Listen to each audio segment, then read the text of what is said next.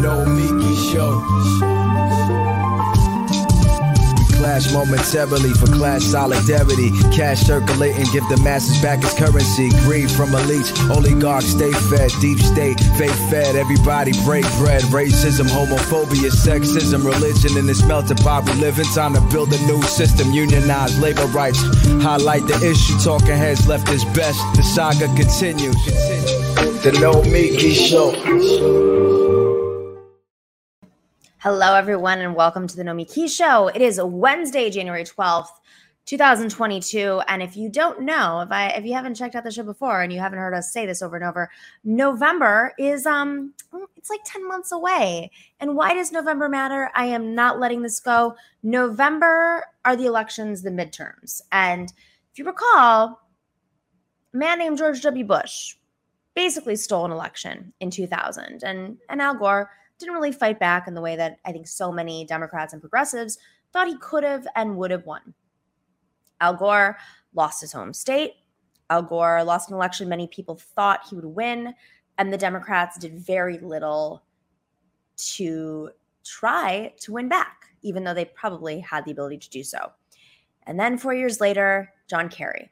John Kerry was swift-boated by a guy who was a cheerleader who was not an actual military officer.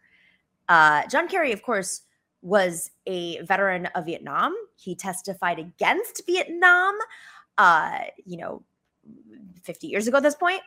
And somehow they manipulated the media into thinking that John Kerry was a liar and he wasn't a military hero because they knew at that time the Republicans needed to appear strong, and John Kerry couldn't appear stronger than George W. Bush. And once again, the Democrats lost by a narrow margin in Ohio. That was it. It was Ohio, Ohio, Ohio. And that led to their very thoughtful, strategic goal of taking over the entire country. The Koch brothers, of course, were on top of this, a decade and a half before George W. Bush got elected. But once George W. Bush got elected, even if it was by the tiniest of margins, they did everything they could by stacking the courts, taking over legislatures, and really sealing the deal for at least a decade. Except there was one thing. The Bushes did not get along with the far right. And the far right was taking advantage of the fact that the grounds had been laid by the Koch brother infrastructure and the Bushes being in office, the Bush being in office, meaning George W. Bush. And so they saw it as an opportunity. George W. Bush, let's just remind everybody, pre-Ellen, baseball games and pre-Michelle Obama embrace, George W. Bush was the least popular president of all time. So much so that Junior Senator Barack Obama could run for office as the anti-war candidate, the anti-Iraq war candidate in a primary against institutional figure Hillary Clinton. Okay? So this is a situation in which you had the least popular president of all time, George W. Bush, create an opening for Democrats to come in and win. And just in the nick of time, they chose John McCain, who was sort of sidelined because he was independent. He was not lockstep with the Republican Party at all times. And so they said, oh, he's earned because it's about ranks in the Republican Party. Okay, we will put John McCain as our nominee because it's likely, based on historic trends, that we're going to lose. So we might as well give him his moment. Okay? So they brought in John McCain, and then the economy collapses. And John McCain picks Sarah Palin. Perfect storm. And Barack Obama, of course, charismatic, and at that point had won the primary against Hillary Clinton on an anti-war message. He won the election. And we thought, all right, we'll get through this. We get through the economy. We will get through this. And of course, we know where it went from there. Barack Obama, of course, not only didn't just bail out Wall Street, but he pulled funds from the Democratic Party, and there was a shellacking. And the shellacking is the moment I want to come to. The shellacking were the midterm elections. Historically, but really not historically in the last 60, 70 years, it's more historically since 1992, have the midterms been catastrophic. And I say that because the Democrats held the House for 30 years prior to Bill Clinton winning the presidency.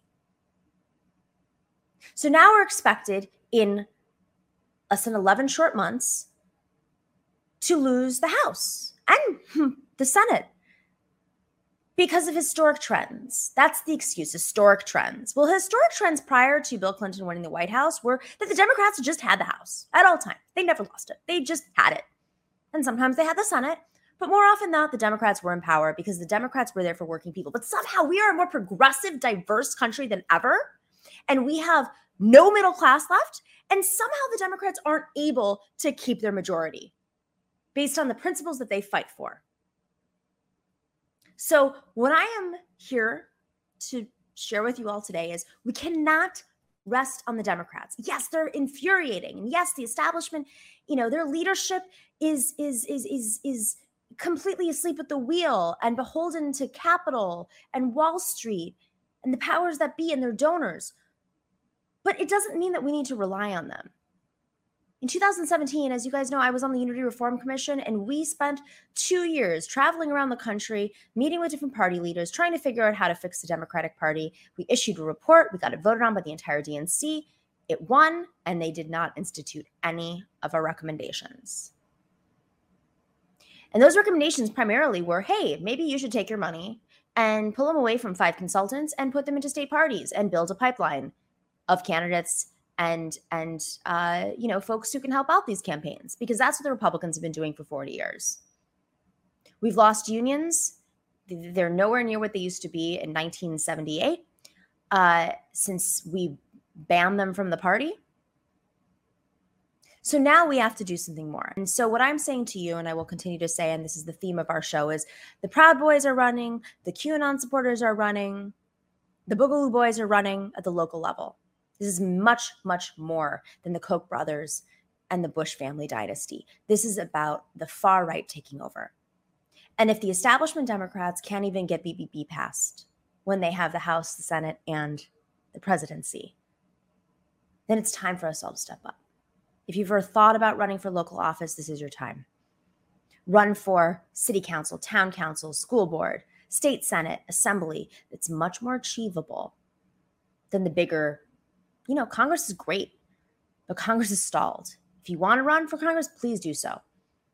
But it's not just about bad Democrats anymore. It's about actually challenging these far-right members, because the Democrats are not present. They are not present in 50 states in this country. They don't have operational Democratic parties recruiting candidates and training them. So we ask you to run.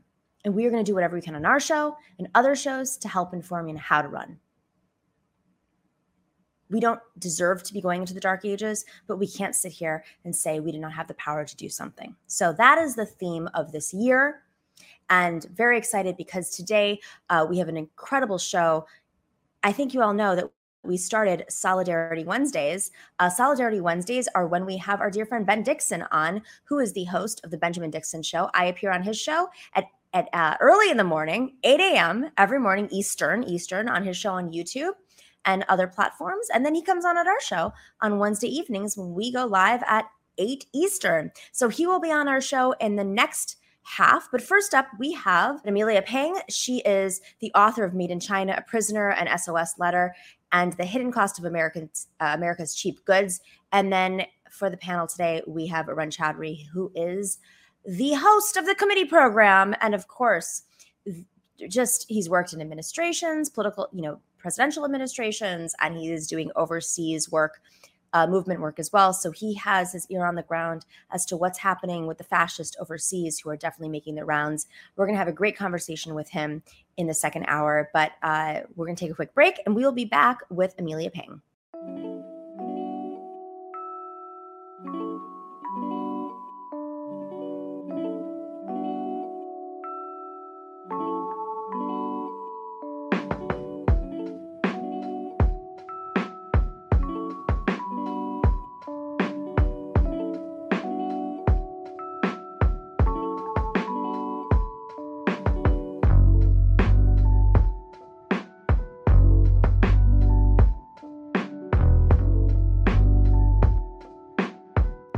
welcome back to the Nomiki Show.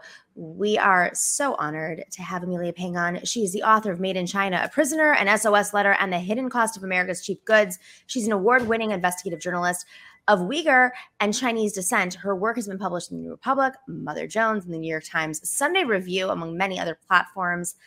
Amelia, thank you so much for joining us. Thank you so much for having me. So, I want to kind of take a step back and just get to just what's been happening with the Chinese government and the Uyghur population. I think there's been a lot of misinformation, probably strategically so, put out there, propaganda, I would even say, to confuse folks. But this is your dissent. I ask you, somebody from the community, to explain like what's been going on and why is it not more well known in the States? Well, the rise of the concentration camps that are detaining Uyghurs in China today is closely tied with China's Belt and Road Initiative, which is a $1 trillion economic development strategy.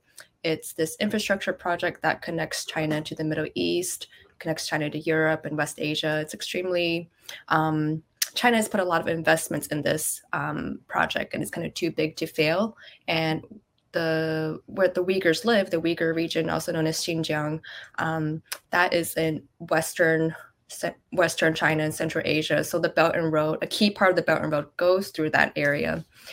So based on the history of the Chinese government's relationship with the Uyghurs, which hasn't been a good one because Uyghurs and other Turkic people in China are basically living as second-class citizens. It's hard for them to get jobs.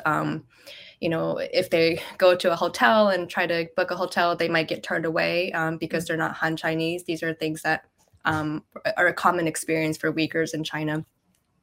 So the Chinese government is afraid of an uprising in the region, and there hasn't been any large-scale uprisings that could actually disrupt the Belt and Road Initiative. But because of that fear, the Chinese government started rounding up millions of Uyghurs into camps since 2016, 2017, which is really when you saw investments in the Belt and Road Initiative ramp up. Okay, so let's just be very clear. So the Uyghur population, they overlap with the location of this initiative, like where they're expanding their investments. Is that correct? Yes, absolutely. A turning point in terms of the spike of the camps happened in 2017 when China invested $66 billion in the infrastructure of that region for the Belt and Road Initiative. And what does the Belt and Road Initiative do? What is their goal? Is it natural resources? It's building these China-funded bridges like 5G networks and other major infrastructure projects. That region serves as a major transportation hub for the Belt and Road Initiative. So it's a huge logistical importance to China. And when you say, okay, so the infrastructure is for trade purposes. So if there are natural resource exploration in other areas, this is a region of transport solely. Yes, it's a huge logistical importance. So that's why, if we have companies pulling out of that region, a region that China has made a lot of investment into setting up as an economic hub, then that could lead to some meaningful changes in terms of closing the camps. Okay, so let's rewind just a little bit so we understand how these camps operate. When did the Chinese government start to crack down? Was it prior to this investment? Were there protests? Like, how did this all originate? There were some small-scale protests in a few years ago. There was a knife attack at one of the popular train stations that led to one of the crackdowns. But there hasn't been any evidence that there would be any large-scale protests that could disrupt their economic investments. So this is just all to make sure there's absolutely no, why the Uyghur population? I mean, if there's no protests and they can go about business and continue to invest in infrastructure, why are they creating camps? Is there some other sort of nationalistic goal? Yes, well, the goal is to have all populations in China, whether you're Tibetan, whether you're Uyghur, whether you're Kazakh, identify closely with the Chinese government. which means having a uniform identity and cutting ties with your own culture and your heritage, unfortunately. And how successful has that been? Through coercion, it has unfortunately been very successful. I mean, my own family tells that story. My grandmother was half Uyghur. She grew up in that part of the homeland and knew the culture, knew the language. But within just one generation, that was mostly lost. My family and my cousins to this day cannot speak the Uyghur language. Wow. We just don't have a connection with that part of our heritage. And how large is the population, the Uyghur population in particular? The latest, I don't have the latest numbers, but there's currently at least 1 million of Uyghurs in camps. So in terms of these camps, what are the circumstances? Well, you have to take a step back and look at the history of these camps. They've existed since the start of the Chinese Communist Party in the 40s. Initially, they were based off of Soviet gulags. The intent for these camps was to target political dissidents, class enemies, and these people were kept alive to serve as a source of free labor for the Chinese economy. And with each expansion of economic growth, there's been an expansion of camps. It used to be that these camps primarily targeted political dissidents, rights defenders. A lot of the student protesters from the 1989 Tiananmen Square protests ended up in these camps doing free labor for the global economy. And in recent years, we're seeing the latest iteration of these camps, the darkest iteration of these camps, which are the ones targeting Uyghurs and other Turkic people. And the intent behind these camps is really to destroy an entire ethnic group. That's the sole intention, is just to destroy them entirely. Based on the policies that we're seeing, yes. And what type of international response has there been? You're starting to see some strong international response. The U.S. government recently passed the Uyghur Forced Labor Prevention Act, which would ban all goods from the Uyghur region from being imported into the U.S. And that's a pretty meaningful act to sign into law because, again, any way that we could hurt the financial investment that the Chinese government has made in the region really sends a strong message to convince them to lessen their hold on the camps. But it remains to be seen how well that can be enforced. There's a lot that our corporations can do. They can do better to track whether their products are being made in these camps. And the way that corporate audits are currently done are pretty weak in terms of detecting forced labor. Okay, we're going to get to your story in a second because it's shocking. But what do you mean by that in terms of like the auditing of the supply chain auditing, or is it much more than that?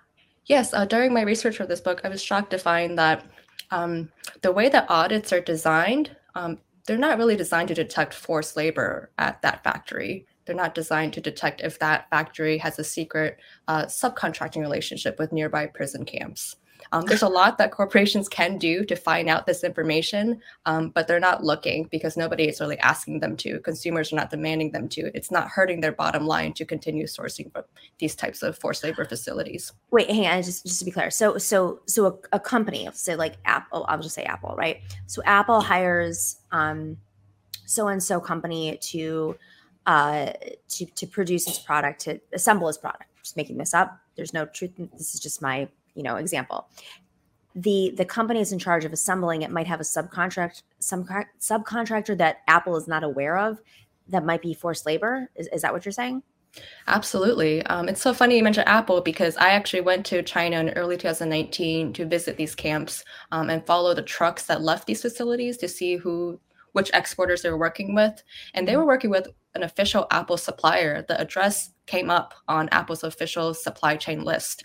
And when I reached out to Apple to ask what they were doing to discourage this factory from having a relationship with the forced labor facility, what kind of audits they conducted to detect this kind of information, they basically refused to give me any information. And to this day, the supplier remains one of their suppliers. Interesting. So what companies are working in this region that you're aware of? Well, so many. A great resource is the Australian Strategic Policy Institute. In early 2020, they released a pretty damning report that found 82 major global brands sourcing from factories that are known to be using Uyghur forced labor. And although this report came out a while ago in March 2020, not a whole lot has changed. Nike, for example, continues to use that supplier, even though there's hard evidence that that factory built a re-education night school for Uyghurs into that facility. Nike said that they've conducted audits and they don't believe there are any Uyghurs there anymore. But they've released no information about what kind of an audit they conducted to confirm there's no forced labor there. And I think that's something that needs to change. Oh my goodness. So, the story that you tell, and this is heartbreaking. In your book, you mentioned in 2012, an Oregon mother named Julie Keith opened up a package of Halloween decorations, and it basically changed her life. Can you explain what happened? Right. The book opens up in October 2012 when this ordinary suburban mom is looking for Halloween decorations for her kid's party. As she goes through her storage shed, looking at all the decorations she's collected over the years, she comes across this unopened package of styrofoam gravestones that someone had gifted to her 2 years ago. It was one of those impulse purchases that someone had gotten from Kmart for no other reason other than the fact that it was really, really cheap. It was on clearance sale. But nobody had a need for it. It sat in storage for 2 years before she remembered to open it. And she was shocked to find an SOS letter had been waiting for the whole time. It was written by the forced labor in China who had made and packaged this very product in a very gruesome labor camp. The letter talked about how he was tortured, he was starved, he and the other forced laborers had to work 15 hours a day, 7 days a week, and they were paid less than $2 a month for all of this work. So my book aims to explore who are these types of forced laborers that land in this camp? Who is the author of this SOS letter? What were their experiences in the camps? What kind of products they manufactured? And more importantly, what are the loopholes in the way that our corporations try to make sure that they're doing sustainable sourcing? What are the loopholes that make it so easy for products manufactured in a gruesome labor camp to end up selling at a store like a Kmart in Portland, Oregon? So what are some of these loopholes? How are they able to get away with this? I mean, I remember years ago, literally 25 years ago, I was in college and I was in some political science class. It was like a 201 level or something. And this lawyer came in and spoke to us. And he was the lawyer in the case against, you might recall, Kathy Lee Gifford. She had like a workout line or clothing line for Kmart, I believe, if I'm correct. And she had been caught saying her goods were made in the USA, but it was really in territories. And when the loophole there was that, well, yes, it was made in the USA, but the territories did not have to follow the same standards that you have to in the United States, which of course are becoming worse and worse over the years. And this lawyer had effectively represented the workers 25 years ago. And at this point, maybe it was 30 years ago because he spoke to us 25 years ago. And I remember my entire worldview being shifted as a, 19-year-old college student thinking this could happen. Like what? There's a loophole. You go to the territories, you can get away with this. But this seems much darker and more complicated. And it seems like the industry has become much more sophisticated. So what loopholes did you find? Well, historically, factory audits were mostly designed to protect the corporation rather than the worker. So when you have when the company receives bad press, like, hey, this factory is known to be using forced labor and they're in your supply chain, they can say, hey, we conducted an audit. It was an independent audit. We had a third-party audit. It was a great audit, and it confirmed that there's no forced labor in the supply chain and this information is wrong. It kind of protects the corporation, but rarely do these audits actually look into the things that you would need to look at to detect forced labor. For example, a standard audit that costs a couple $100 is usually a pretty cursory one that would only look for things like the cleanliness of the factory, how well the equipment is made, quality of the merchandise. It can't really detect something as complex as forced labor, especially if it's hidden through subcontractors. There's more comprehensive comprehensive and expensive audits called social compliance audits. They do take a deeper look at the wage documents and the factory's working conditions to make sure they're paying their workers well, and they're really subcontracting to where they're saying they're subcontracting to. But even social compliance auditors have told me it's really, really hard and maybe impossible for them to detect some of these more secret subcontracts to prison camps.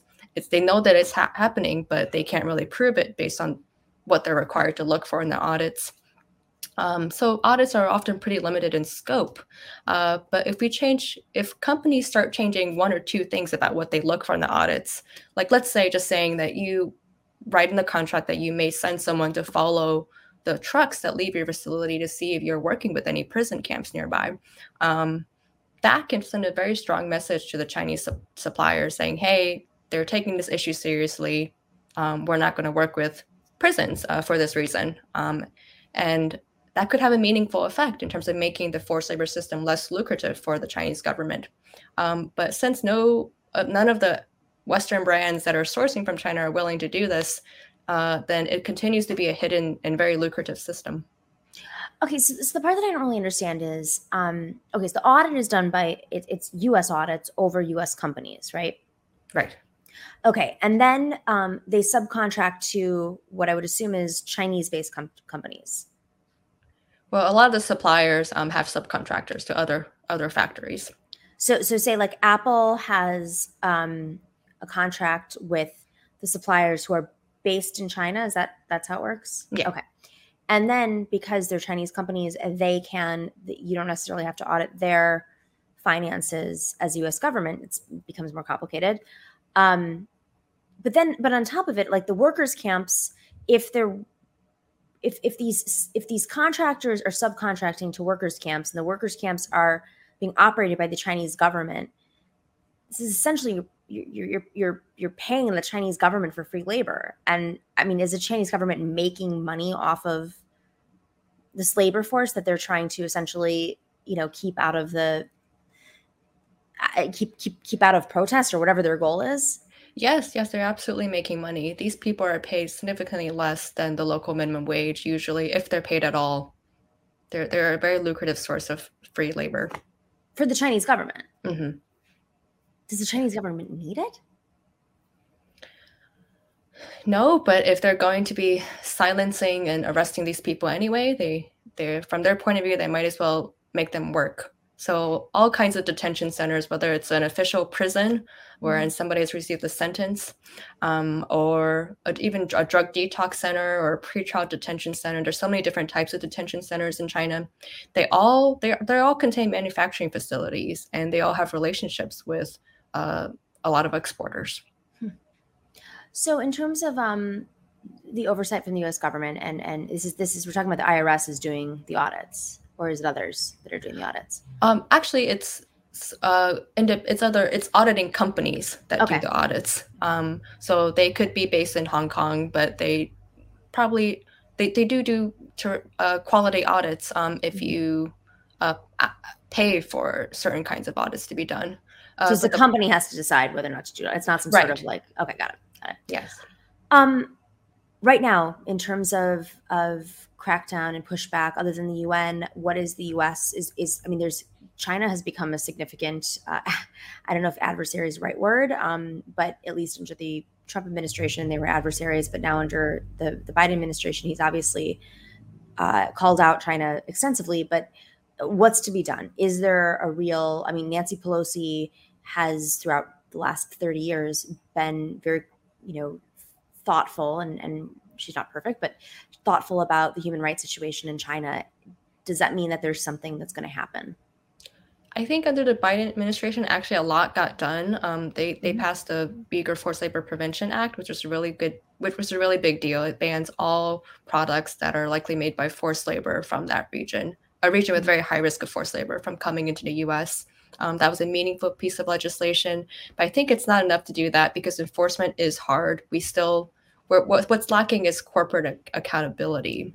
A lot of companies, like Nike, for example, on their website, they say they don't directly source their cotton or raw materials.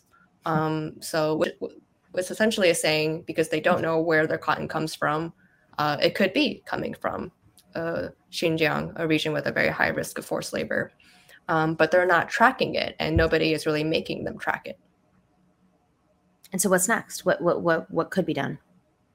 I think in addition to all of the policy changes that are happening, we also need consumers to step up and look into your favorite brands that you enjoy shopping from. My book, Made in China, is ultimately about the small actionable steps that the average consumer can take to move the needle and push our favorite brands to do better in terms of deterring our factories from using forced labor.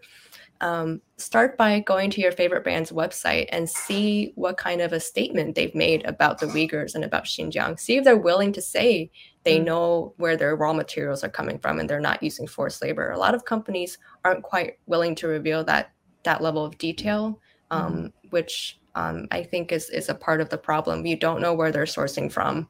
You don't know what they're doing to make sure they're not using forced labor. And that means there's no accountability. Do you have a list of like a, dirty list of bad actors for consumers to at least be aware of?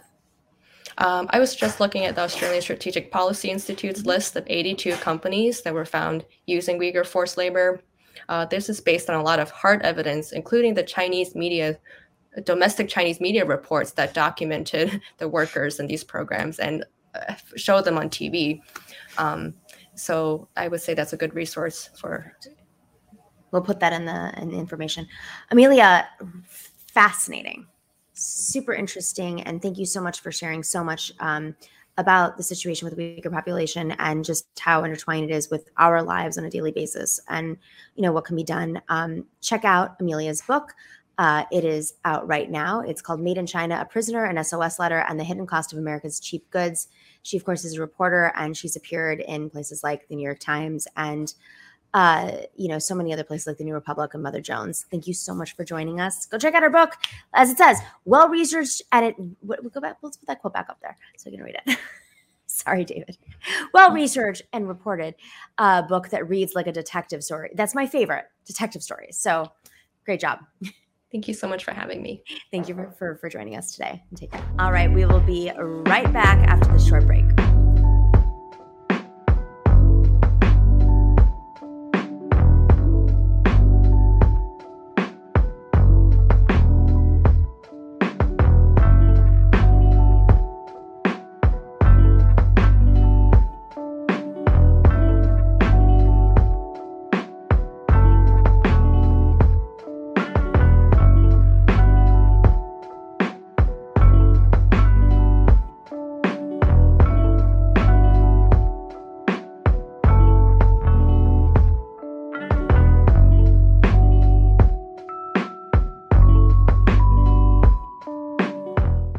Hello and welcome back to the Nomiki Show. I am here live in Puerto Rico, San Juan. You guys all know that I'm doing this documentary here, and it is so lovely. And I'm going to call this the calm before the storm because we're about to walk into a crazy year. I want to mentally prepare everybody for what is going to happen if we don't. It's like all hands on deck. It's all hands on deck. We have got a situation in which the Democrats, they know exactly what the problem is. I mean, that I think is what's different now. We know before Donald Trump got elected, it was like, our strategy's better. But now everybody knows their strategy's not better and they're barely doing anything and they're not flexing their muscles and Joe Manchin is the president and yada, yada, yada, yada, yada. But they can't blame the left because they're not actually operationalizing. They're not out there recruiting candidates at the local level. They're not fighting the Koch brothers. They're just like, left people are bad. That's not the case. We know working people have suffered more during COVID, have suffered more in the last 15 years. And we have a shrinking middle class. And I think we're at the stage now where we just cannot rely on someone to save us. We just have to take them on. We have to take the Koch brothers head on. We have to fight locally. But when the Democratic Party, the big Ds, don't do their job, don't put money into recruiting candidates and training candidates, sit there and say, well, who's going to do it? So I am very proud. I am a part of Matriarch organization. Matriarch recruits working class women who are interested, thinking about, are in office, are running. 2022 is a huge year. So if you know of a working class woman who is interested in running for office, has thought about it, wants to entertain it, is running right now, or is actually in office, we are doing a training, and it is a different type of training. It is a training specifically geared towards women who are working class. And that is because there are more obstacles. Women already face more obstacles than men do. Sorry to break that to you guys. But they also, if they're working class and progressive, they face major institutional barriers. They're told, oh, hey, we're not even going to look at your campaign until you raise $250,000. Well, who has a bunch of rich people in their Rolodex to raise that money? If you don't come from wealth and if you don't know wealth, it's harder to become quote unquote viable. And so we at Matriarch do not assess candidates based on their wealth or their access to wealth, but we support you because of who you are, what you represent, your connection to the community, and how you're going to fight. We don't care if you're from a Democrat plus 15 district running against a bad Democrat, or if you're running in a Republican district that's working class. We believe that the entire country is on the table. We have to fight in every district. We have to fight at the local level because that's what the Republicans do. That's what the far right does. And so if you're interested in running, here's the spoiler. You don't have to raise $2 million. If you're running for school board in most of this country, or for city council or town council in most of this country, you don't have to raise as much money. And we will help you understand how to get there sooner, how to get the big endorsements sooner, how to knock on doors, how to create a budget, who to hire, how to become the best candidate you can be. And spoiler alert, the candidates have to be the candidates. So you need your team to do their thing and the candidates need to do their thing. So on January 29th, we are doing a free training. Free. That doesn't happen. You don't have to get on a flight. You don't have to get a hotel room. You don't have to take off work because it's Saturday unless you work on Saturdays. So we hope you can make it. It's a full day event. Some of the best people in the industry are going to be teaching you guys, sharing their stories, sharing their secrets about how to run an effective campaign. And if you're running already or if you're in office, bring your senior staff because they might learn some stuff too. This is not just geared to candidates, it's geared towards staff members as well. This is free. Go sign up. Go to matriarchpack.com. We have the link in the bio. Click on the training program. Put in your name. This is going to change the space. This is our first of the year and is a huge one. We have names like Jane McAlevey is going to teach us how to organize. What? We have Cori Bush's former campaign manager. Cori Bush is, of course, one of the founding members of Matriarch and got elected after running multiple times and learning the lessons and really not giving up. There's other surprise guests. You're going to learn how to create your narrative, how to build coalitions, how to fundraise when you come from a working class background, how to, run for office while holding work, while having kids, while being in a pandemic. Other trainings don't do that. They say, open up your phone and see if you can raise $500,000 or $250,000. Well, guess what? Spoiler alert, you're not going to be able to do it unless you have that money. We will give you the tricks. You can be competitive without playing their game. We have our own game, and we're going to teach you how to do it. So join matriarchpack.com. It is a free training. Very excited. We have a lot of great partners and folks who have committed to making sure that this training is free for as many working class women as possible. And we are inclusionary, so all women, and of course, your staff members as well. Go check it out at matriarchpack.com. We will be right back after this tiny little break for Solidarity Wednesdays with Benjamin Dixon, right after a brief break.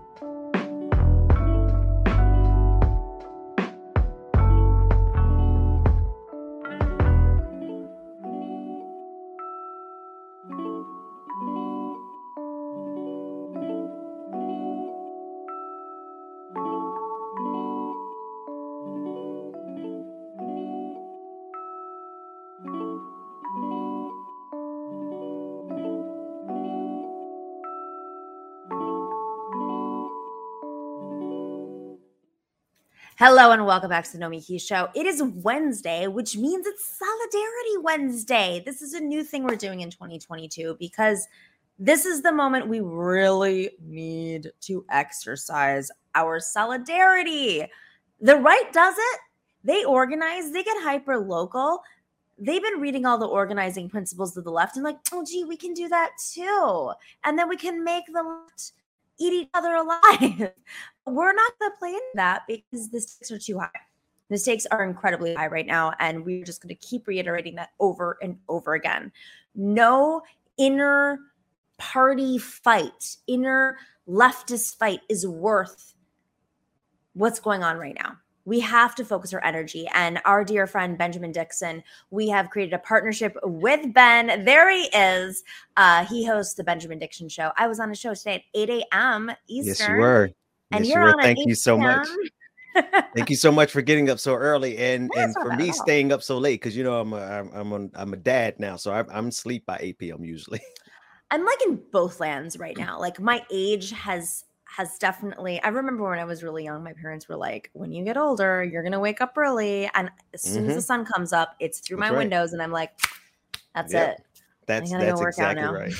I'm up at 4:30, 5 o'clock every morning now. So it's out of control. You beat me by a lot. So, okay, Ben, I'm so excited that we're doing this. This is our second week on our show, and we were on your show today, and it was almost like we had no time to discuss, you know, the most important matters of the world. But luckily, we're doing this every week, twice a week. Right. That's right. But I want to lean into some of the stuff that we started off. We were talking about labor on your show today. And if you haven't checked it out, please go check out the Benjamin Dixon Show. You can see we were talking about what's going on with Starbucks workers right now. And of course, the Amazon workers trying again in Bessemer. But we also hinted on what the right has done so well. That's right. They have been experimenting, and it's not even an experiment because they have the capital, because they have the media. They're in, and of course, you know, many times they've had folks in power. They're supporting them. They have laid the bricks over the last 40 years for where we are today. And I say this on the show a lot, but I want to reiterate it. You know, 3 weeks ago, the New York Times printed a story saying the Proud Boys who were in Charlottesville, the Proud Boys who are like hitting people on the Upper East Side and think this is a game. Gavin McInnes, who is he's the founder of the Proud Boys. I've debated him before. He thinks misogyny is cool. He thinks racism is cool. Yeah. These guys and the QAnon supporters and the Boogaloo Boys, hard to tell the difference between all these folks. They're running for school boards and town councils.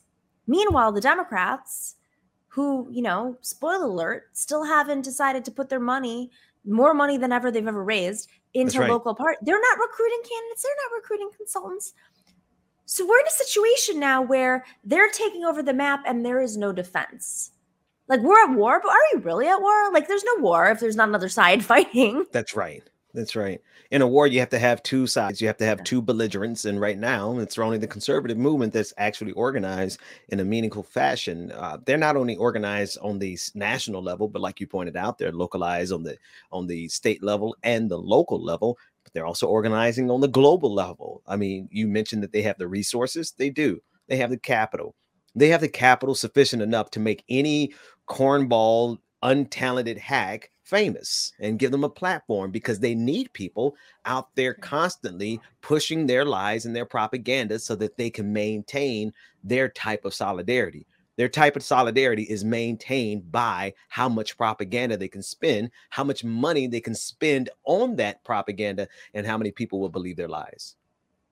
Do you have a sense of, like, I mean, you live in Georgia. I grew up in Western New York, which is Trump country.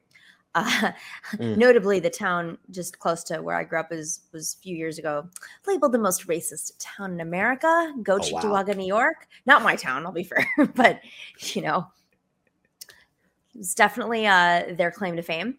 And then Arizona, I've spent a lot of time in. And so, you know, when you get outside of, you've lived in New York, you know, when you get outside of New York and LA and Chicago even, and you get outside of DC and Miami, you start to see, like, it is more there than people are aware of. And the Republicans tap into this and they say like, well, Nancy Pelosi is an East Coast liberal. And, and when you watch The View, the liberals are all Hollywood liberals. They're not like, progressive working class people or organizers. It's Hollywood actors that are representing the left.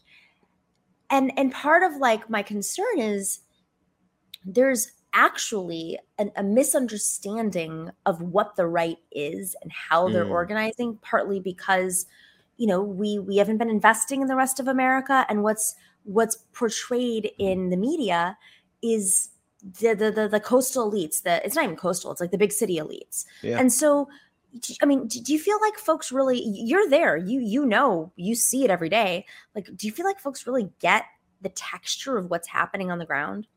I don't think a lot of people. Yes, I think they get it. I think if you sit down with anybody for more than 5 minutes and they have an opportunity to actually have these kind of conversations, they see it.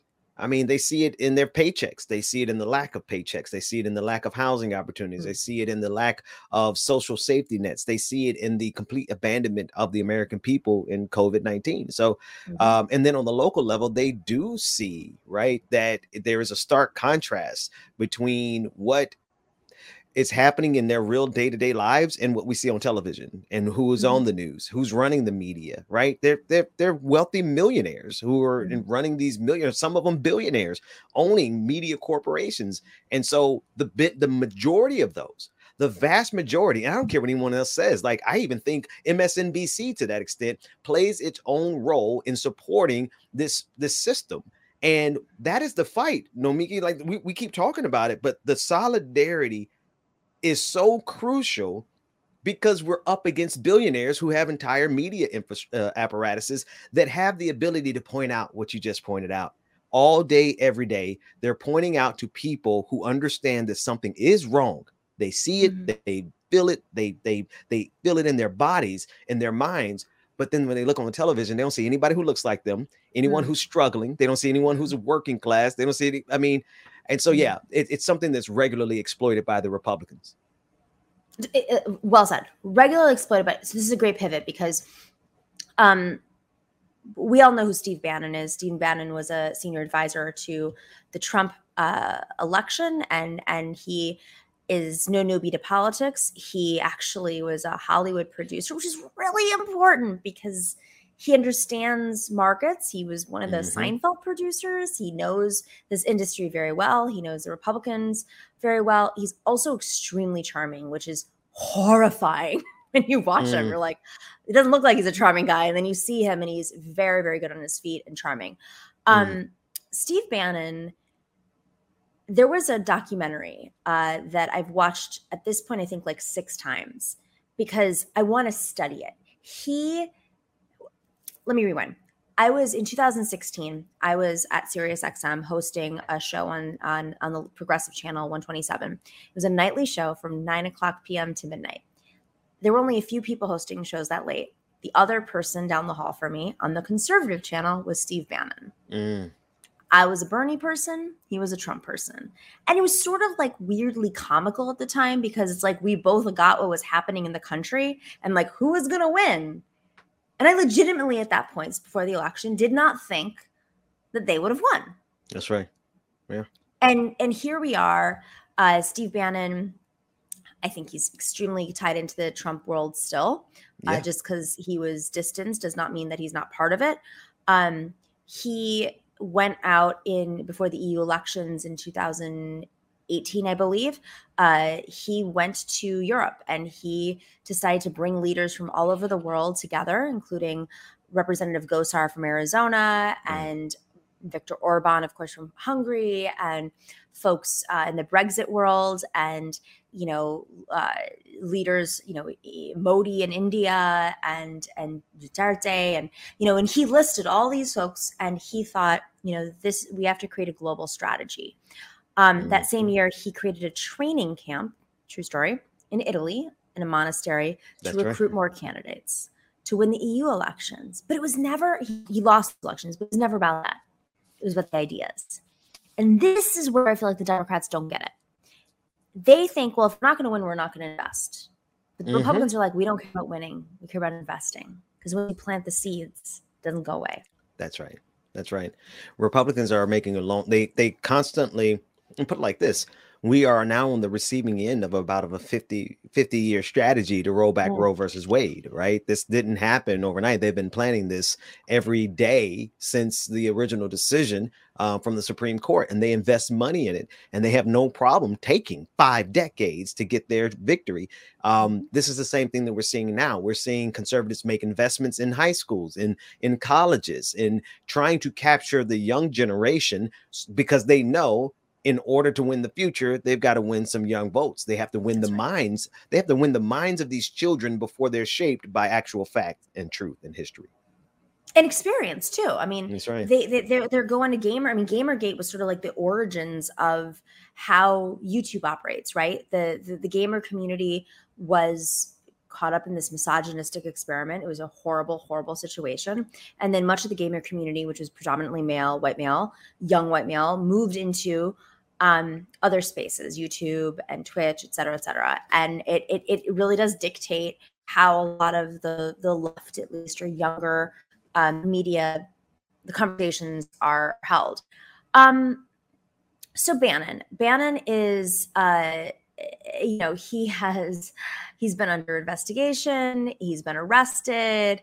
He has had a lot of stuff thrown at him, but this documentary was jarring because, on like the 4th time I watched it, I started zooming in on all the books he was reading. And I'd love to talk about this maybe next week. We can go into this in a little bit more depth. Some of the books are like really effing weird, like spiritual and like studying the icons of history and mythology and how mysticism works. And turns out, there are podcasts that talk about how when he was in the military, he was studying transcendental meditation, and he was trying to understand how, and this is nothing new, by the way. It's not a Steve Bannon thing. That, going back to the early 1900s, you saw a lot of the billionaires, the Henry Fords of the world, being like, "If you will it, it will come." And they did this whole mind, spiritualism. I mean, there you go. You've got him reading a book right there.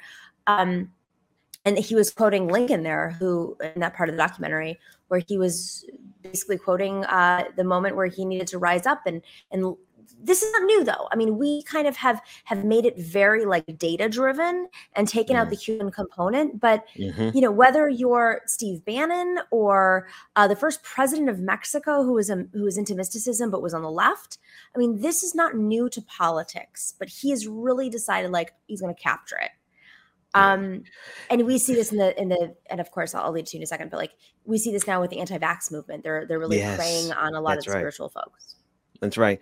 At the risk of falling too deeply into that particular conversation, Steve Bannon, along with many Republicans, have a firm conservatives, reactionaries, and they have a firm belief in a higher power that they believe should service them by right of domination. They believe that by right of conquering Western civilization, conquering Earth, that the higher power that they believe in must now acquiesce to them.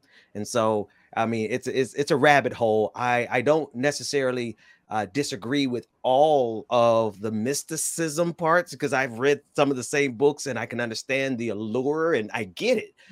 But they're doing it on the side of fascism. So I need all the new age people who get into that kind of stuff, and you might even mess with a couple of other substances. Please understand that everyone who rubs the crystal stones, they're not sharing the same frequency with you folks. And Steve Bannon's frequency is on pure bigotry and hatred. It's so interesting you say it, because so I'm in Puerto Rico right now, and we've been doing this documentary, and it's a big part of it. It's colonization. You're talking about indigenous community has been completely wiped out by the American, 200 years ago, Spaniards and then Americans, and you go back and you look at some of these texts from 1942, and the guy who was Times Person of the Year was writing texts in Puerto Rico about, they were experimenting on Puerto Rican people. And now you've got the Bitcoin people and the folks who are taxed, and they're all part of this spiritual community. Yes. And they're here for tax breaks. And I just read an article. Oh my God. I read an article. One of these Bitcoin bros who's a billionaire said, well, I took magic mushrooms and it changed my life. And I understood Bitcoin finally. And that is how I became a Bitcoin billionaire. And they quoted Peter Thiel, who of course is not a great guy. He was a libertarian. And Peter Thiel said, he was that Bitcoin billionaire was always very bright. But then this guy says he's part of this Bitcoin Puerto Rican community where they, do yoga and they meditate. And I am one of those people. And I'm like, no. That's right. It's not about your get rich scheme. That's right. Thank you. They're using it as a tool, just like they used workers as a tool to break in. I've got bad news for them. It's completely impossible for them to achieve the level of ascension that they believe that they can seek after without sacrificing the ego. It's funny because their first step after taking a couple magic mushrooms or even the frog venom is, oh my God, empathy. The first thing that they come across on their journey of self-exploration is empathy. A lot of them haven't even gotten that far, no matter how many drugs they use. So I'm not particularly worried about the spiritual aspect because I don't think they have it in them because they are the dominating force. They are the oppressors on the international stage. It's like the narrative of Pharaoh in the Bible. Pharaoh hardened his heart and did not, this is the same thing with them. They don't have the capacity to see the empathy that's necessary and the sacrifice of their personal ego to actually ascend. So keep doing all the drugs you want, guys. Until you stop being a dick, nothing's going to change for you. You might get rich, but you're not going to get that spiritual ascension that you are doing so many drugs to reach. I'm so curious if it's really about spirituality. Hey, Ben, do you have like 5 more minutes? Can I bring in a run? Because I'd love to get a run's thought on this because I know he's got a lot of thoughts at your disposal. All right. Arun Chowdhury is, of course, the host of the committee program. Let's bring in Arun because I feel like Arun got a lot of thoughts about Steve Bannon. Steve Bannon.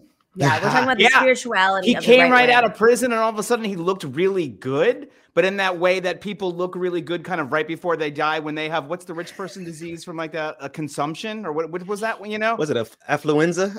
Like they would say you look really angelic before you died. And so this is my thing. I was like, he looks good. But then I saw a picture of him recently and now, oh boy.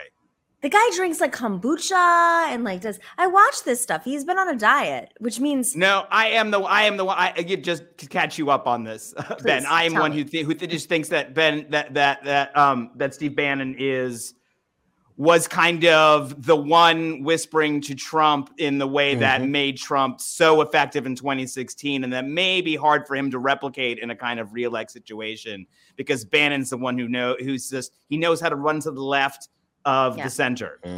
Every time there's that opening, he does it. And so I as much as we admire the monsters, I think he does a really good job at framing and has made and was that special spark. I feel like Bannon has moved on from Trump. I mean, dare I say it? Like everyone else is like, oh, Trump's going to run again. He might, doesn't matter. Bannon's like, I don't care if he runs again or not. I've got a first choice, second choice, third choice, but I also have an army that's running all over the world and fascism is going to rise up and there's no allied force that's going to save anyone. No, maybe? No. I was going to yield the floor, but I feel that exact same thing, Nomi. I really do believe that Trump is now expendable. They are starting to distance themselves enough because they need the anti-vax community to continue with their coalition. And the minute he came out and said the vax works, well, I mean, they really put their fangs out on them. How's it feel? So Ben, just so you know, Arun has been doing international work, even though he's an American. He's an American, guys. He's an American. Don't worry. Whatever you heard. Don't worry. This is where it starts, Nomi. Thank you. This is that my life is now. You know what I mean? Yeah, there's going to be mugs and things and Bannon and oh God. Hey, Arun, Bannon of Europe. Pleasure being on a panel with you, my friend. Good to connect totally. With you. So Arun, like, you've been working in Europe, you've been doing the anti-Bannon crusade. Like, what's your vibe right now? I mean, is the movement working fast enough? Is Bannon still? No, the vibe's not great. The vibe's not great. I think I was mentioning last time, like, sort of new fronts open up all the time in the war on fascism in Europe. Slovenia is now sort of on a knife's edge of becoming another illiberal democracy within the EU. I mean, the kind of backwards progress that we see happening. I was just there speaking with folks, and it's sort of shocking and scary what can happen. And the places where the center left and the left are fighting are places where they should win easily. And one could, point towards the 2020 results as being that, right? You're like, yay, kind of looking in the tea leaves. That's the same when you look around Italy at places like Emilia-Romagna, elections in places like Toscana, and sort of the slimming majorities for traditionally center left and left parties. It looks like it looks like we're going into the Empire Strikes Back section of the trilogy now from a European stance. And what does that mean, like, on the ground? Because obviously elections run a little bit differently, but is there like that means France is for sure an actual monarchist versus an actual fascist. And the one exciting weird thing that happened, normally you have like, a Bernie type, right? Mélenchon, some sort of exciting progressive, like pops in and does something relatively interesting. No. Now the person who popped in was to the right of Le Pen, who was interesting for a few weeks and they got rid of. Yeah, Zemmour, who was a charming fellow. And is part of this because the left, center left has completely obliterated the left? There's a bit of that, but it's just people don't get along. People won't play ball. I want to give credit where credit's due. Anne Hidalgo, who's the mayor of Paris and was the candidate from the socialists who, don't get too excited, Americans. They are like the traditional, very centrist sort of left party. But she said, I would like to participate in a primary, which is something that some Bernie French organizers, but out of Bernie world had started to organize. She said, I want to participate in that. I think that if the Greens, the communists, the socialists, if everybody, the civic left, which is a thing sort of in Europe, you have these people who are part of the center left, but don't identify with any party, but have civic associations that they can be in. If we all do a primary, and pledge to come together, that's a good job. The thing on the right, they don't have to do a spiritual primary because they have like a money primary, right? There's somebody who can throw enough money at something to make problems go away, even personal problems between people. It just takes some money. Okay, so real quick, and Ben, like, if you have any questions, please feel free to jump in. But like, I'm curious. Okay, so the right is rising in Eastern Europe, and you have Russia and Ukraine and all this shit happening right now over oil and pipelines. But fundamentally, and 100,000 troops on a border, within 100 kilometers of Kiev. It's I'm actually sort of in Germany. I don't know why people aren't talking about it on the streets. Like, that's a train ride from here. How far? Just across Poland. So probably 12 hours. Wow. So I mean, this leads. Actually, let's about the tension in Ukraine right now. Ukrainians are welcoming 2022 by preparing for a possible Russian invasion, digging new trenches by hand in the frozen earth. Lined by minefields, the trenches already stretch for miles across eastern Ukraine. Crude defenses that have changed little since World War I. Maxim, a Ukrainian soldier, says he'll fight to the end. But of the talks, he adds, my opinion is wars have always been resolved through diplomacy. We expect that our leaders will solve these issues. Maria, a forward scout, didn't see her 4-year-old son for Christmas and may not for many months to come. Hopefully, on the other side, they love their families just like we do and don't want to see bloodshed and death, she says. Russia has also moved in missile launchers and this huge clearing vehicle that can cut a path through forests for columns of tanks. On Sunday, Secretary of State Blinken said he doesn't expect any breakthroughs ahead of key talks between the U.S. and Russia. If Russia commits renewed aggression against Ukraine, I think it's a very fair prospect that NATO will reinforce its positions along its eastern flank. To de-escalate and convince Russia to pull back, the United States is willing to make concessions. U.S. officials say they're willing to discuss scaling back military exercises near Russia if Russia reciprocates with its military drills, not deploying offensive missiles in Ukraine, and broader missile control agreements across Europe. So this is, it's alarming. And looping in with our previous conversation about just the right rising up simultaneously. So when you have the right rising up and the center left, or more establishment left that's been in control in many of the Western democracies and liberal democracies around the world, really weak right now, and holding the far left, the worker left, down. Are we in a place where, I mean, is this as alarming as it seems from the U.S. fundamentally in numbers? It's or is more it really alarming than outliers? anyone's even willing to admit. It's more alarming than anyone's even to admit because it is so messy, and the absence of anything has led to vacuums on both sides where, like, I mean, you're talking about far right. We've allowed the far right to co-opt portions of the opposition. The far right is in charge on the other side.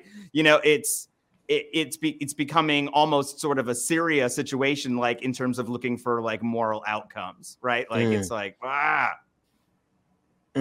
Yeah, if you don't mind, I want to ask you if you could connect the dots for people who are listening with the far right, the global reactionary movement, and what's happening in Ukraine, because it seems to me that there would be more of a direct connection with that pan-reactionary, that global cabal. I hate to use that word, but it is. They're squatting up on a global level. How does this fit into that paradigm? Right. So sort of the illiberal democracy, right, which Orban brilliantly has sort of branded what he's doing in Hungary. But this sort of bubble of illiberal democracy inside of Europe finds itself in natural ally with Putinship. But with Putinship, no, whatever Putinship stands for, with Putin, right? It's like there's a natural ally there, but it's sort of one-sided friendship. You know, it's like you have a large regional power and a somewhat international power in Russia who looks for trouble and can support these things, but they don't actually hold the same ideology necessarily. They don't have ideology. Right. Like the reason that's why it's so hard to like this Ukraine thing, and why it's so unfortunate we're sending pistols to fight missiles, as you saw in the clip. It is because Putin is just basing this on, is this going to cost my country more than I want to do this? Right. Like I want to do this. I want the power. I want to show what I can do. I'd like to conquer something. Nobody gets to conquer anything anymore. Maybe I'll get to conquer something. That's exciting. I've done everything else. And so it's like it's so looking for sort of an ideological reasoning of it is why he and Lavrov laugh their way through all these meetings they have, because their objective is just to get the next piece of the puzzle in place to do the things that they want. And so they have this sort of network of anyone who finds themselves in opposition to whatever, you might call kind of the establishment consensus, on Earth, finds a friend, a natural friend there. And reciprocates. But what's interesting and confusing and just makes the situation, morally more murky and richer is that the traditional far right used to really organize in Ukraine. And this is why you have a lot of disagreement and people getting fights on Twitter. And they're like, no, the Ukrainians are the real Nazis. And it's like, we don't actually have to like figure out who's the closest to the Nazis. If you play that game in Germany, the AfD, who's the far right party, are like 4 steps away, and the Liberal Party, who are one of the ones in power, are only 1 step away. Yikes. So it's sort of a silly game to be like, how many Google hits till I get to the Nazis do I want to like throw you in? There is, I think, people who are, in the small sense of like the letters in the world, illiberal and liberal, cosmopolitan and acosmopolitan, tolerant and intolerant. And it's sort of more primal than our traditional left-right spectrum. That's right. Gives us room for, which right at the end of the day is just the mean girl seating chart from the French Revolution. Why we still use this thing is sometimes beyond me. Final thoughts, Ben, go for it. The fact that you just slammed the entire left-right paradigm properly as the mean girls from the French Revolution. I've got nothing more to add. Nomi, thank you so much for having me. And you're the best. Thank you. I would love to hear more of this conversation. And let's do this again soon. We're doing it every Wednesday. It's okay, every guys. Wednesday. We'll make this happen. Ben, thank you for joining us. Sticking around a little bit later. The conversation just obviously spilled over. So thank you to Ben Dixon. We're doing Solidarity Wednesdays every Wednesday. And Arun Chowdhury, of course, the host of the mini program extraordinaire, with his scarf on today. Because not only is it a great scarf, this is handmade by the free peoples who support the EZLN. Look at that. In the Yucatan Peninsula of Mexico. Oh my God. You got it down there, or you? Yeah. And the cat just perfect timing. Commercial break. Come on, Golda. Come on, Golda, what you doing there? So, I mean, this is great that you're mentioning this, and I do want to David pulled up this clip. Putin is unlikely to invade Ukraine despite overheated U.S. rhetoric, says Nina Khrushcheva. Let's play this clip because... Yeah, I'm not sure that I'm convinced by that. Let's get to that in a second, because this is very confusing for the U.S. audience, because you're getting one layer of frankly propaganda, and that's okay. It doesn't mean it's bad. It's just propaganda, no matter what. Whoever's throwing the propaganda out is throwing out the propaganda. But I think it's hard for folks who are not in these universes to understand what's real to believe. And I'll ask you a question related to that. Let's play the clip. For more, we're joined in Moscow by Nina Khrushcheva, professor of international affairs at the New School, co-author of In Putin's Footsteps, Searching for the Soul of an Empire Across Russia's 11 Time Zones. She's also the author of The Lost Khrushchev, Journey into the Gulag of the Russian Mind. She's the great-granddaughter of the former Soviet premier, Nikita Khrushchev. As for Ukraine, it is a little bit of a complicated story because it's very unclear exactly what the Russian idea is to have all these troops on the border with Ukraine. I am not of a school of thought that is especially, I mean, I know that is prevalent in the United States, that Putin is going to invade Ukraine. I think it is a bit of an information attack, as the United States kept saying, especially all the media and quoting Blinken and quoting Victoria Nuland, who's responsible for Russia and Eurasia, saying that, if and so, and we think that they will invade and therefore we'll punish them in this very severe manners. Russians are keeping the troops, from my point of view, as they say, to prevent potential Ukraine government encouraged by the West and the Western military support from trying to take the territories annexed in 2014 by force. And I'm actually tending to trust Putin on that, because I don't think he wants a large bloodshed. I don't think he wants to take Kiev, as many analysts have been, American analysts have been suggesting. All right, she backtracked that seriously there at the end. Hardcore. Where it was like, they don't want to invade, then all of a sudden they're not going to take Kiev. I agree with her. I don't think they want to run the flag up Kiev. Kiev is close. They have a lot of troops there. It's scary. And you force the enemy to have to protect Kiev to some degree, their main capital city. Huge amount of peoples live there, so that they don't have as much trouble for whatever they want to do. What they want to do is create a stable country. They have this whole new portion, Crimea. They took it. It went great. Why not? It's just... Here, I'm going to say, I don't know. This is going to sound sort of knee-jerk and weird, maybe. It's just not a time for experts. It's a time for Imagineers, right? Like, you have someone who's obviously done this a long time. She's very smart, but she is locked in. It's always been like this, and it's never been like this. This when is quite exactly literally, we just saw him take territory from Ukraine with very little effort, very little pushback. And why wouldn't you go the rest of the way? Okay, so I'm so glad you say this, because this is exactly what I wanted to lead into, which is, I feel like in the U.S., and you're American, you get this. There's two trains of thought. On one hand, you have the establishment, Democrats in particular, but establishment Republicans too. But let's talk about the Democrats, who are like Russia, Russia, Russia, Russia, Russia. But they're so out of touch with their own people and concerned about like suffocating the working class and staying in power through those means, that they don't understand that's creating the openings for the right to empower essentially Russian interests, whether or not they're in bed with them or not is a whole other story. Simultaneously, you have the left, who's so effing concerned about the establishment Democrats that there's no way they want to, much of the left doesn't even want to take into account what's actually happening in the real geopolitical world. And so you have this conundrum here in the States in which we shouldn't trust the establishment for winning, let's say, but there is some truth to what's actually happening on the ground. But because of it's like crying wolf. I mean, I think we are on the same. We are both towards the center of this argument, but on opposite sides somewhat. Like not opposite sides, but like I'm a Russiagate skeptic. Like I think they did some influence, but like, what are you going to do? Like no more than any other country does to any other country in some ways. My theory is but this happens in every country, but it happened.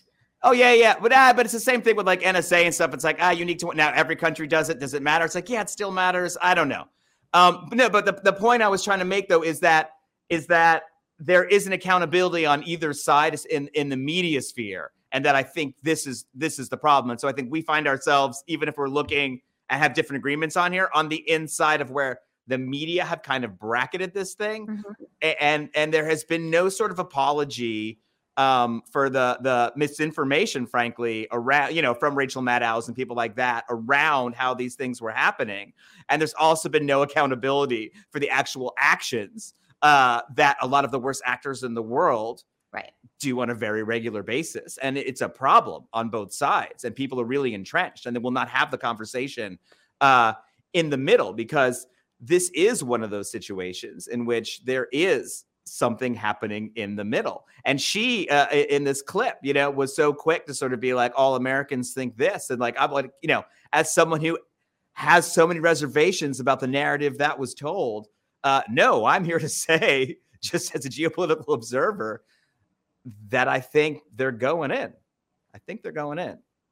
And then what happens? I mean, if they go in, obviously it's about oil and gas, but like, then what? Nothing. Then they have a stable water supply in the Crimea and some things that they want. No, but then nothing. And the consequence of nothing happening is just a further degradation or acceleration, if you're excited about it, or whatever it is, of currently the tangled but very fragile web that holds the world together. There will only be so many times that the United States and Europe can make pledges for people and not show up. We were all Georgians. John McCain used to be the one who said we were all people. Then it was Joe Biden. Don't forget, that was his job in the Senate. We are all who? We are all there. We're all Afghans. We're all, and we haven't shown up for people. We are just bailing, and we have to have a new recognition of what the world will look like when that continues, and when people no longer trust us necessarily to control the sea lanes, etc. Noam Chomsky and PJ Prashad and some other people are working on a book right now, I think, about kind of the withdrawal, kind of American withdrawal from different places, whether it be Libya, whether it be all the, everywhere, places that, we're both familiar with. I think it's interesting. I think there's enough. It's enough going on that we can actually examine it critically. We used to be inside the fish tank. This is people, the Russian whatever propaganda folks, whoever's like the Syria propaganda universe that's out there, hit me on Libya all the time because of my work there. But the predominant work that I did there was post Gaddafi collapse, and specifically working on with women who wanted to run for office and were writing the Constitution, whatever. And it was, but the biggest frustration that we had was, okay, so NATO bombed Libya and then did nothing. And then you had a bunch of weapons facilities. And you can actually see what happens in the absence, right? In the vacuum. And this is exactly, this is our, we did this in Iraq, we did this in Libya, we did it in Afghanistan now. When you abandon and don't have a plan at all, the Republicans have a plan to never leave and to make money off of it and have security forces, et cetera, et cetera. But the centrist Democrats just have a plan to abandon, and civil wars break out. And it's hard choices. It's hard choices, right? Like, can you imagine running right now on a program where you're like, it's cold in Afghanistan and we really should send food? Oh my God. To be clear, let's explain to people. The weather is the coldest winter possibly in history in Afghanistan. This could be the greatest humanitarian disaster ever since they've recorded things as being disasters. Yep. Since the Bronze Age collapse. You heard it here first. And they're just trying to get basic aid, and they can't get access to basic aid. And, and it's like, yeah, you're sending food to the Taliban. You're sending legitimacy to the Taliban. It's like, yeah, you are. Like, so, but otherwise a lot of people are going to die, and you kind of messed up leaving, didn't do a good job. So where does moral responsibility begin? Where does geopolitics begin? It is not simple. It's never, it is in Technicolor. Forget grayscale, right? It is in bright Technicolor. And do you think, without going down too much of the rabbit hole of Afghanistan, that the Biden administration wasn't just about how much money was being poured into Afghanistan and being, the Afghani government, like misusing the money and being corrupt, et cetera, but of course, in their absence, Taliban took hold way faster than probably anybody could predict. But do you have a sense that maybe, I could be completely wrong, that the Biden administration just thought, oh, okay, well, this is where you're going to have another foreign interest who also has interests in the U.S., but we've been covering the costs of stability to swoop in and make it stable. And then they just didn't do what I think? I think there's a combination of things. I do think this way. I thought like one of the few things they could give progressives, if this was a progressive issue, and the forever wars, in the kind of bumper sticker way. But I also think it's something that Joe Biden wants to leave, I think. Course. And I think it's a separation between him and his his team. I think his team are happy to have some corrupt people. You know what I mean? They've seen a million of these guys from Vietnam through Panama through, they know they don't mind a corrupt regime that they can work with. That's not a hard thing. That's okay. But what they do mind is, being seen as cutting and running. So I think it probably took Biden in some situation room meetings being like, you know what? I said we're leaving. You guys figure it out. But you don't think he made the argument that in the case of us leaving, oh, don't worry, China, whoever, Iran's going to come in here and they'll stabilize, probably more China. It's going to stabilize it because they put so much money into the infrastructure and they will lose too much money by not having quote unquote stability. I am sure it was mentioned in meetings. I'm sure the countervailing argument was something about, well, then it's China's problem. And won't that be great? Because Afghanistan, when it's somebody's problem, is certainly a nice problem for someone else to have. But no, that's extremely short-sighted. As you see what has already happened with China on the African continent, they have extended their geopolitical power through extremely traditional sort of Western means. Like, certainly any American or any UK person should know, going places, bridges, tunnels, motorcycles, the arteries and veins of the nation. That's how we started the show off. I just want to switch gears just a little bit, just a touch. This has been a very international show, and I'm really happy it has been. It wasn't the plan, and it worked out. But I know you have a lot of feelings about big tech. So was wondering, okay, David, can you play that clip from MSNBC? Fan. Big Love tech, the big yes. Tech. Bigger the techier, the better. We know the Build Back Better Act, the president's agenda, has been put on pause, at least for the time being. Voting rights has moved to the forefront. We're going to hear from the president and the vice president on that subject in Georgia today. Preview for us, if you will, the next few big battles on Capitol Hill. Well, there's one place of bipartisan congressional agreement, and that's on going after big tech. There's a handful of bills that are working their way through committees towards the floor that could go after the giant tech companies. There's places, one of the rare places, where leaders of both sides of the aisle on these committees that oversee big tech are in agreement with moving these forward. These are bills that would make it more difficult for giant tech companies to acquire their rivals. It would open up some of their platforms to competing processes. It would try and crack open the app stores, which are Apple, exercise a lot of control over the internet. But there's one note of caution, I would say, that Axios is coming up on 5 years old. And for the entirety of Axios' 5 years, I've been sitting on MSNBC saying there's a lot of agreement on big tech regulation. We haven't seen anything yet. So don't hold your breath. But the members who are in favor of these legislations are rushing forward to get it done this year before the August recess, before everyone turns their minds to the midterms later this fall. So, yes, for 5 years, people have been saying tech is bad. But with that being said, like, it's really bad right now. I do feel like there's a little bit of a sea change. Yeah, and there was a bad rebranding by Facebook for sure. Like, I just recently was like trying to fix something in an account, and the first like metaverse thing came up, and I was like, oh yeah, this is just 3 more points down in the polls. Yeah. No, look, I think, and we've talked about this on the show before, but I think the real turning point in terms of me thinking that something is going to happen to tech is the kind of voices behind it, which are not good government voices anymore. I mean, or in addition to traditional good government voices, you actually have hardened parts of the right.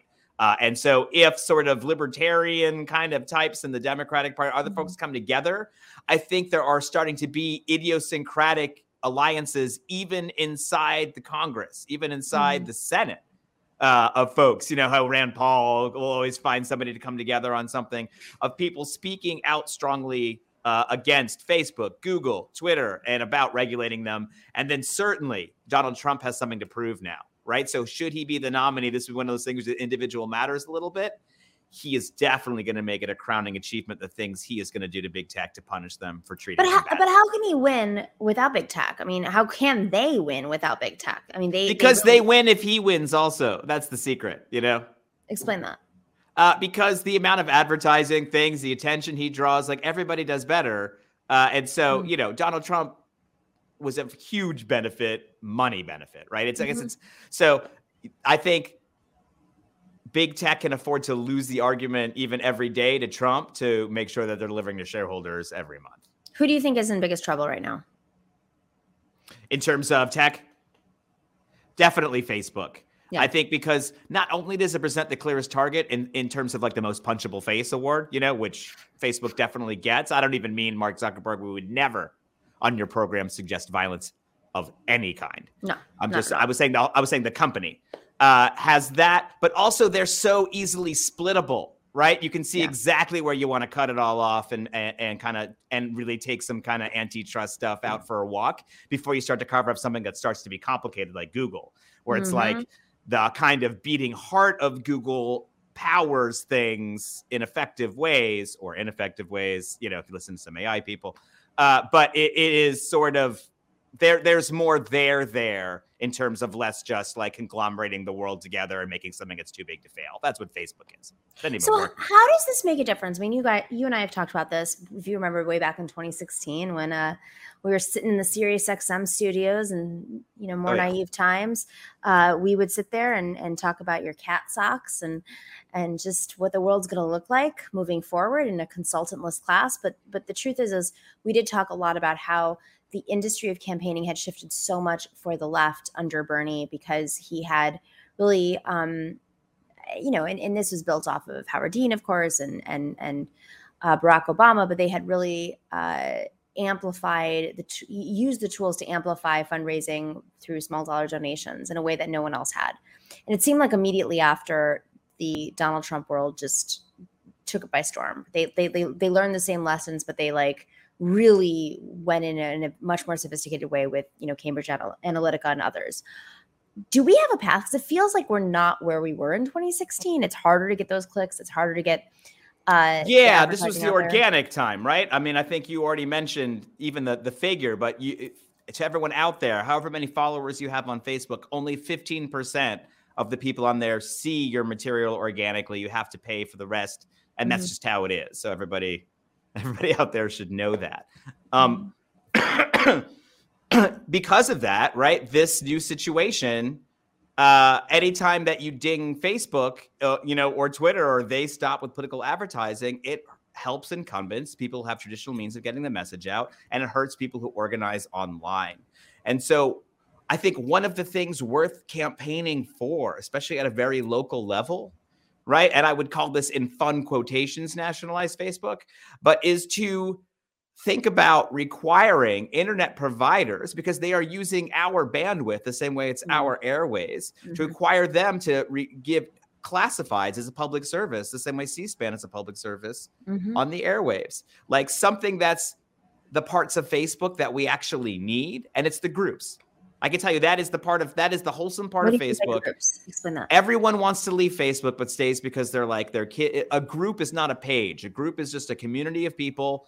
Usually it's like people in a neighborhood, around a school's a big one. Some of them around hating groups of people. I'm sure this, Facebook is still a horrible place with all kinds of things, but it's a community you can't replicate. And so you stay on Facebook and then get bombarded with advertising and all the other things that Facebook is doing, get your data scraped, whatever's happening to you on there. That's why it's happening to you. And I know that's why I probably wouldn't leave Facebook. I talk about it all the time. Yep. It's very simple. This is not like a huge computer programming challenge for someone. It actually is a political issue, right? Is there a public utility need in being able to organize online so that people can have fundraisers for the fire departments that we don't fund other ways, and so people can fund even grassroots candidates for local office? Right. And not just candidates for local office. Fascinating conversation as always, Arun. Chowdhury is, of course, the host of the committee program and doing all things amazing abroad, fighting for the left against the far right that is literally taking over. Just your weekly reminder that they're coming for us and we got to do something. Get your act together. Go run for office. That's true. Do what you can. You don't have to be some sort of be a campaign manager. Everyone wants to run for office. Aspire to be a campaign manager. I think it's a better thing to aspire to be. We need both. Run. I love everyone running for Congress, but run for school board, run for town council. Yeah. It's achievable. You don't have to raise $1 million, and that's where the right wing is really doing it. David is going to kill me by the end of this because I keep saying the same thing over and over. I'm going to be a broken record. Run for something and find someone to run your campaign, or vice versa. Find a great candidate. We got to get Like, it's just, there's no infrastructure. The Democratic Party has just been like asleep at the wheel. Out to and repeating lunch. the message is okay. Repeating the message is okay, but just don't repeat it in the same way every time. You know, one time you're saying it casually to David, like, you know what I was saying before, people running for office. Then one time it's right down the hatch, you know, one time it's to a guest. And that way you don't have listener fatigue. I think I've been doing that. I feel like I'm on. Good. David, do you want to chime in? Has that been happening? Is that how we've been? I mean, Arun's the expert. Decent, he said. Repeat, but in different voice. Yeah. Okay, you have five different voices as a public opinion. Yeah. I don't know what my 5 different. Okay, I do. I know I do. I have. No, they're all the same. You can speak to. You can have an actual conversation in real life. God forbid. Okay. You can do an interview. You can do a press conference. You can do a direct to camera down the hatch, or you can do a speech. What's down the hatch for folks who don't know what that means? Oh, you know, well, we begin bombing Russia in 5 minutes, whatever Reagan said when he was just warming up, right? You know, you're in the Oval Office, you're looking right down the barrel of the camera. And then there's like the off the record one. That's like the that's the casual. That's the casual. That's sort of what we added in 2008, right? It was like, so you used to have 4 ways to talk to the public in audiovisual. Now you have 5. That's measurably better, right? That is a huge percentage better when you add that over of 2 years of messaging. What about like Twitter and Facebook and all that? Is that the 6th way or is that different? That is, I mean, that's not the actual person speaking. That's just, I think, replicating what they've already done. Okay, fair enough. I'm liking this. All right. So, hey guys, think about running for office. Go run for school board. Google it for 5 minutes. Get hyped up. Figure out who you think is the best person to organize your campaign. Look into it. Like, who's the most organized person you know who cares about the issues? They're your campaign manager. And then sign up. And one last thing that I would say about that is ask a busy person for help, because busy people are busy because they do things. Someone who is free to help you is free for an important reason. They don't do things. Damn. That was like some therapy right there for me. Awesome. Arun Chaudhary, always a pleasure. Say hi to everyone for me. Love the desk setup. You look very busy.